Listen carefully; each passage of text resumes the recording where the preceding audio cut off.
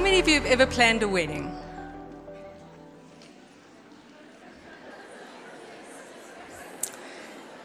They are stressful times, right? Very stressful. And you get the sensitive people and the not so sensitive people. And as you heard from Andrea, I don't deal well with the sensitive people, as some of you might know. But there are always offenses. There's always somebody who's not happy or with a choice or the whatever was done. The other stressful thing is finding a venue, right? Because the venue determines how many people you can invite. So if the venue can only hold 60, it is so stressful for the bride and groom to invite 60 guests. You know that feeling, right? There are even websites, I try to count them, not possible. There are many websites that will help the bride and groom ask questions as to who to invite.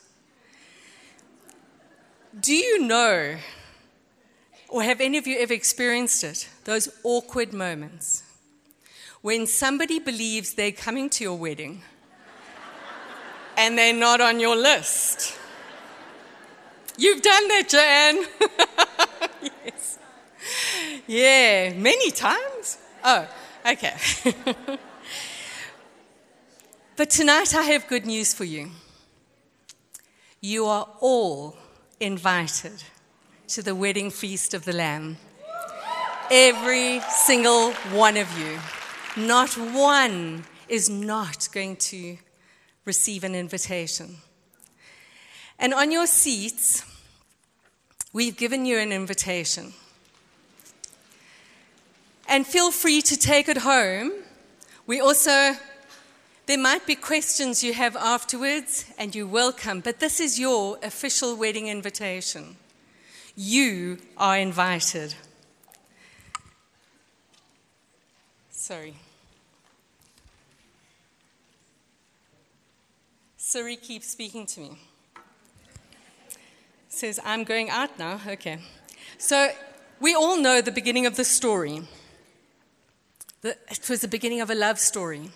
In the beginning, God created heaven and earth. He created everything that you can see and everything you can't see. He created it. And Colossians 1 verse 16 says it's all about Jesus.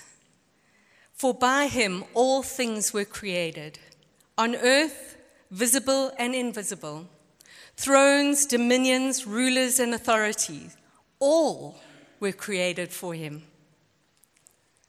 What was dark was flooded with his light. What was chaos was set in order by him. And then he created the first man and the first woman. What glory was revealed in them. An expression of the Godhead. God, our Elohim, our three-in-one God, revealed himself in creation. We tend to think Eden was perfect, right? We often talk about, if only. You know, I don't know if they ate an apple. I think they ate a fig.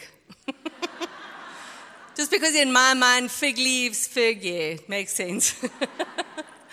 But we often think that just that perfection, I so want it again. And we long for it. But you know what? It's not found in Eden. Eden was not perfect because there was the propensity for sin. Because there were two trees in the garden. There was one, the tree that would offer absolute satisfaction in Jesus. Nothing missing. There would be everything of value, everything was put into that tree.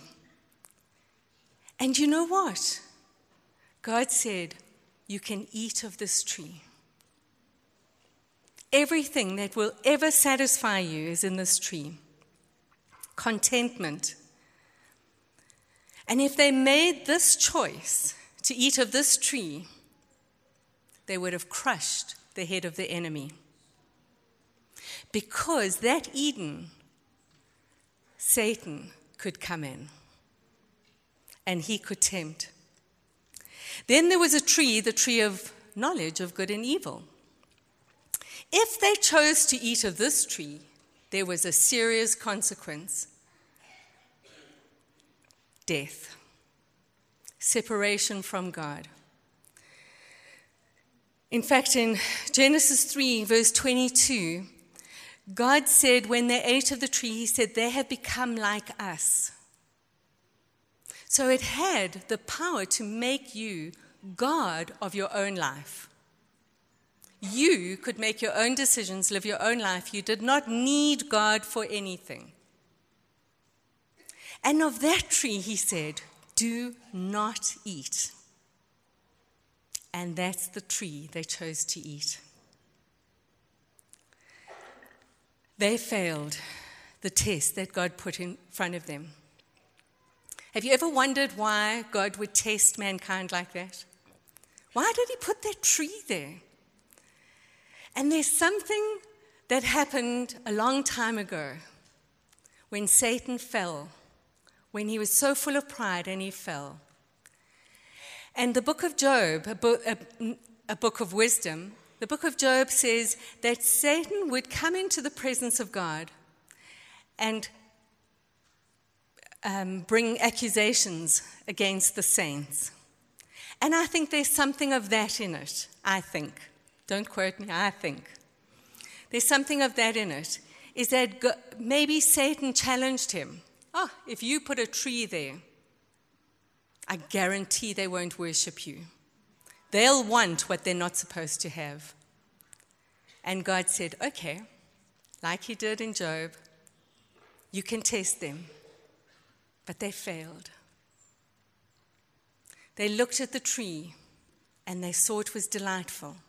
They stretched their hands out and took a bite. And I wonder if Eve didn't, as she took the bite and passed it to Adam, if there wasn't a sour taste afterwards, as they realized that what they wanted desperately and what they got, they swallowed the lie and a curse came upon them. They were in bondage. But there's hope. Genesis 3, very soon in the story, God gives the gospel. God sends an invitation to them and says to them that Eve will have an offspring that will crush the head of the serpent. And he would do that by the bruising of his heel. That was the first invitation that was sent out. There's someone coming that is going to annihilate, do something about sin that you won't be able to do yourself. And that was Jesus, as we know. But I also wonder if that maybe when Eve, now banned from the garden, if when she fell pregnant with Cain and gave birth to him, if there wasn't something of, perhaps this is the Savior. Perhaps this is the one that's going to open those gates back into Eden. Because there's a very interesting scripture. And if you look at it in your Bible, I hope you brought them with you. If you look in your Bible, it says in chapter 4, verse 1, that Eve said, I have gotten a man of the Lord. Translators say, I have gotten a man with the help of the Lord. But that's not what it says in Hebrew. In Hebrew, Eve says, I have gotten a man of the Lord. Perhaps that just showed how she parented him, hey? Maybe. That he would be her savior, and he wasn't. How disappointing that she gave birth to a sinner who looked just like her, who could not save her, who could not take her back into that relationship with God that she had given up by being tempted and failing the test. Then God chose a man, Noah. Noah was told to build an ark. For 120 years, he gave out an invitation to everyone that if they just had faith that God was going to send a judgment and get on the ark with him, they would be saved. And what did they do? They partied around the ark. They mocked him. 120 years they were given that invitation. And the only ones on the ark were Noah and his family. Then God chose out of one of Noah's sons, Shem. And out of Shem, he chose Abraham, of the line of Shem. And Abraham was given an invitation. And the promise of this invitation was that Abraham would have an everlasting nation. And actually, Acts tells us that when he was told he would be a nation, he was alone. Him and Sarah had no children. But an everlasting nation, which is Israel. He would have an everlasting land, which Hebrews tells us is heaven. And he would have an everlasting seed that Galatians says is Jesus Christ. That descendant would come from Israel, and he would be the promised Messiah. And you know what? Abraham believed it. And then the word says it was counted to him as righteousness. He was saved. He was born again by believing in the coming Messiah. The invitation was given to him, and he accepted it by believing. Then God chose Israel as his wife. And you can read that through Hosea right the way through Scripture. And he gave Israel a commission. And it sounds a lot like ours. Go into all the world and take the light. After sending prophets, after sending teachers, after sending so many people to Israel to get them back on track, they failed to do that. They instead became belly button gazers. You know, those ones that it's all about me. I know you don't know people like that, because I know you're not one of them. After the prophet Malachi, God was silent for 400 years. Silent. There was not a new prophet. There was nothing. Israel was supposed to do what God had commanded her to do. Go into all the world and take the light. Go and reveal me to other nations. And they did nothing. And then, in the fullness of time, our Messiah was born, the second Adam. The second Adam coming into this world full of thorns, cursed land, bloodshed, full of lust, full of desires that were so contrary to God's holiness. And Jesus stepped in. And once again, Satan tempted Jesus in exactly the same way. What he did with Eve,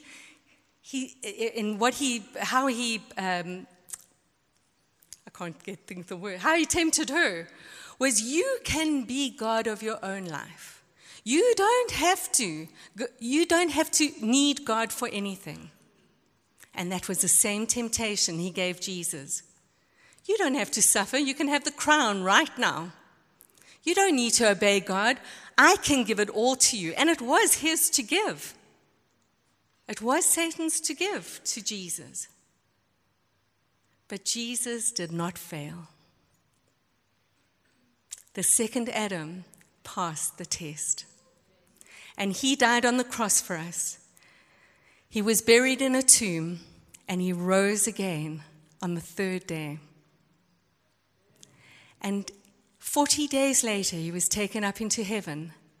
And the saints were told, in the same way you see him leaving, in the same way he's coming back. And that promise is sure and amen. In the garden, when Adam and Eve realized they were naked, they made for themselves garments out of fig leaves. And God killed an animal to cover their nakedness. That was a picture of Jesus' blood that he would shed for us that would cover our nakedness.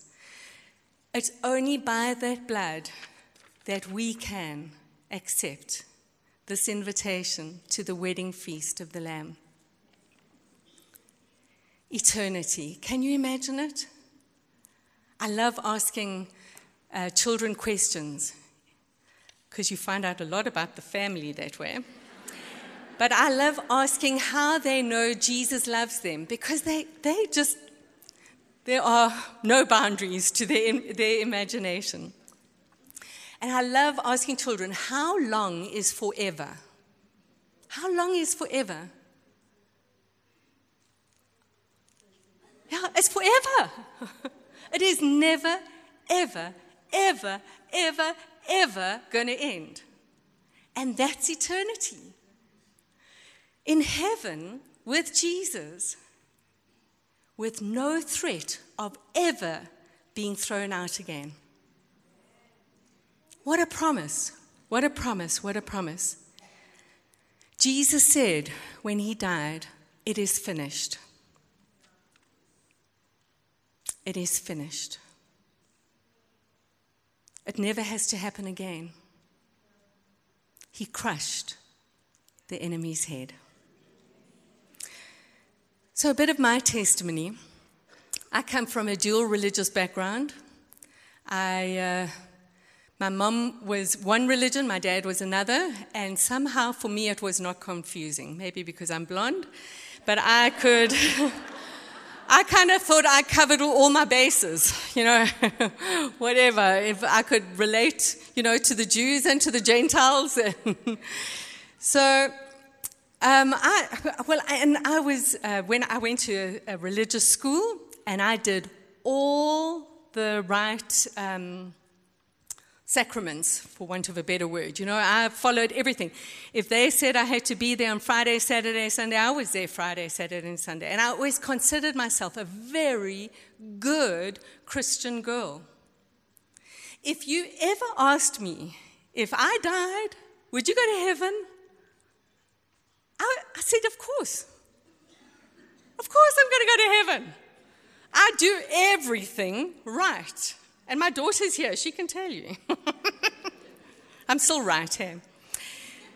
But if people said, I'm just thinking of all the questions people ask, are you saved? Do you know Jesus? Of course. I never lacked assurance. I never did. I felt sorry for the rest of you who weren't going to be there, but I was going to be there. Because, man, I could judge you. You're not so good. Maybe you're not going to make it. Yeah, maybe. If I liked you, you were definitely coming with me. But after I was married, I was invited to a Bible study. Actually, I was working in the children's church as a teacher, and somebody overseeing the children's church didn't think I was saved. So they invited me to a Bible study. So the first Bible study, and then the other thing is, she had a method that if she thought you were the least likely to continue, she had it at your house. So she had it at my house. I was so offended because I'm so good, I see things out that I start. So then the first lesson was about Jesus, the invitation to accept him as your Lord and Savior. And afterwards, she challenged me. She went around the room, she challenged everybody. Not everybody felt they knew Jesus, so she prayed with them. And then she got to me, and I said, no, of course I'm okay. I'm a Christian. Yeah, I've got a pedigree. And she said, okay. She still didn't think I was, however. So I went, the following week, it was again in my home. And this time, the invitation was the Holy Spirit working in and through you. The Holy Spirit intimately joined together where he becomes your all in all. And then I knew I was lacking something. Then I knew there was a part of me that was still, not a part of me, all of me, that was boss of my own life. The same thing that was offered to Eve, I chose how I would serve God. I chose how I would worship him. I chose how to live out my dreams, my ambitions, everything I want, everything I dreamt and was headed towards had nothing to do with Jesus.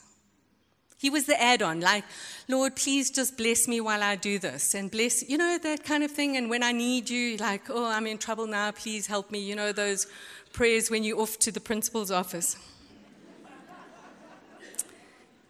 But I had never received him. I had never made him my Lord and my Master. And that's my challenge for you tonight. Is Jesus your all in all?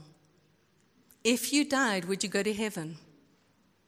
Not because of anything you did, but because of everything he did. If you want to follow with me in Matthew 22,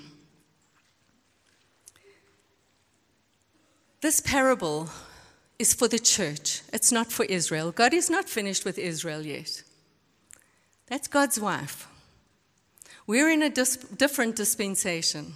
We are Jew and Gentile in one body, the church, the bride of Christ.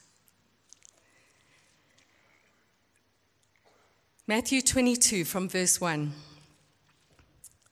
The kingdom of heaven may be compared to a king who gave a wedding feast for his son. And he sent his servants to call those who were invited to the wedding feast, but they would not come.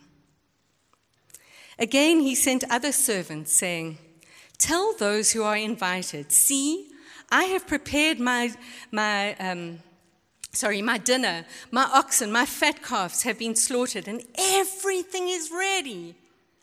Come to the wedding feast. But they paid no attention and went off, one to his farm, another to his business, while the rest seized the servants and treated them shamefully and killed them. The king was angry, and he sent his troops and destroyed those murderers and burnt their city. And then he said to his servants, the wedding feast is ready, but those invited are not worthy. Go therefore to the main roads and invite to the wedding feast as many as you find. And those servants went out into the roads and gathered all whom they found, both bad and good. So the wedding hall was filled with guests. But when the king came into the wedding hall and he looked at the guests, he saw there was a man who had no wedding garment on. And he said to him, friend, how did you get in here without a wedding garment? And the man was speechless. Then the king said to the attendants, bind him hand and foot, and cast him into the outer darkness, in that place where there will be weeping and gnashing of teeth. The Father God, is the king. He has given a wedding feast for his son. He sent the prophets to invite Israel, and they turned him down. He again sent prophets and servants, and Israel turned him down. In fact, they killed him. He then sent his servants to the Gentiles who were not worthy. He said, "Come in, all of you are invited." But then the Father looked, and there was one without a wedding garment. And I imagined myself there. I thought I would go to heaven. I thought I was okay. But I would have been there without the covering of his righteousness, without his garment on me. That only happens when the Holy Spirit seals me for that day. It's not about rituals. It's not about anything. There's nothing you can do. All you're doing is just taking fig leaves to cover yourself if you're doing anything in the flesh. In fact, Isaiah calls them filthy garments before God. It's trusting in his righteousness. It's being filled with him.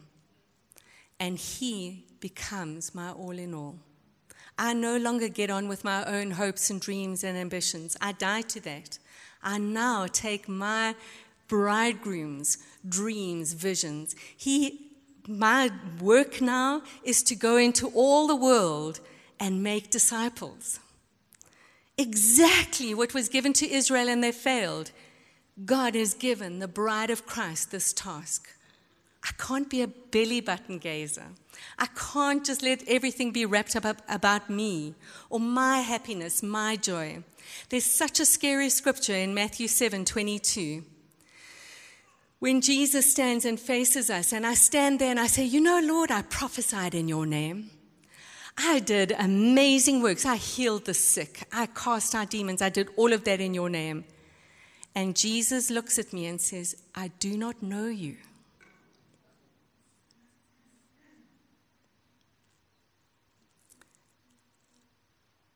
So my challenge is, does your bridegroom know you? Thank you.